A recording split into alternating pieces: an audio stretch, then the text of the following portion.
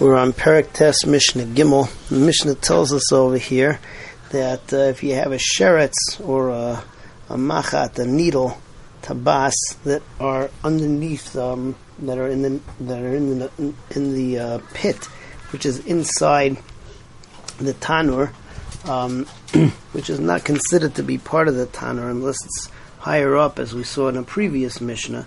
So, if it's a sheretz or if it's a machat or a tabas, so we're told that they came in before they were tamei. In other words, the sheretz was alive when it came in. The machat and the tabas, we assume, went into that pit before there was a tanur there, and therefore were not mitamei the tanur mi suffik. There are different approaches given over here as to why we don't say that suffik tumah b'rshus hayachid is tamei.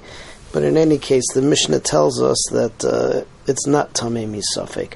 However, if it's a situation where it's found in the ashes of the tanur, and there's no way you could be toila, so then the tanur is tamei, even though you don't know for sure. But there's no way that you could be toila reasonably that the sheretz or the utensil came in a way that it wasn't metamei the tanur. So let's see the Mishnah inside. A sheretz shenimtzam lamata min achushtei shel tanur. So a sheretz which is found underneath the pit, which is used to warm the tanur, tahar is tahar. Shani aimer, because I'm going to say chai nafal. It fell when it was still alive. Achshav meis, and now it died. Machad tabas, a pin or a ring.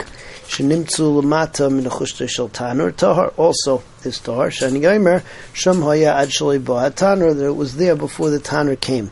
Nimtzu be'efer mikla. But if you found it in the ashes, then tamei she'en loy b'mayitle, because you don't have what to be toila on, that it got there in a way that the tanur is going to remain tahar.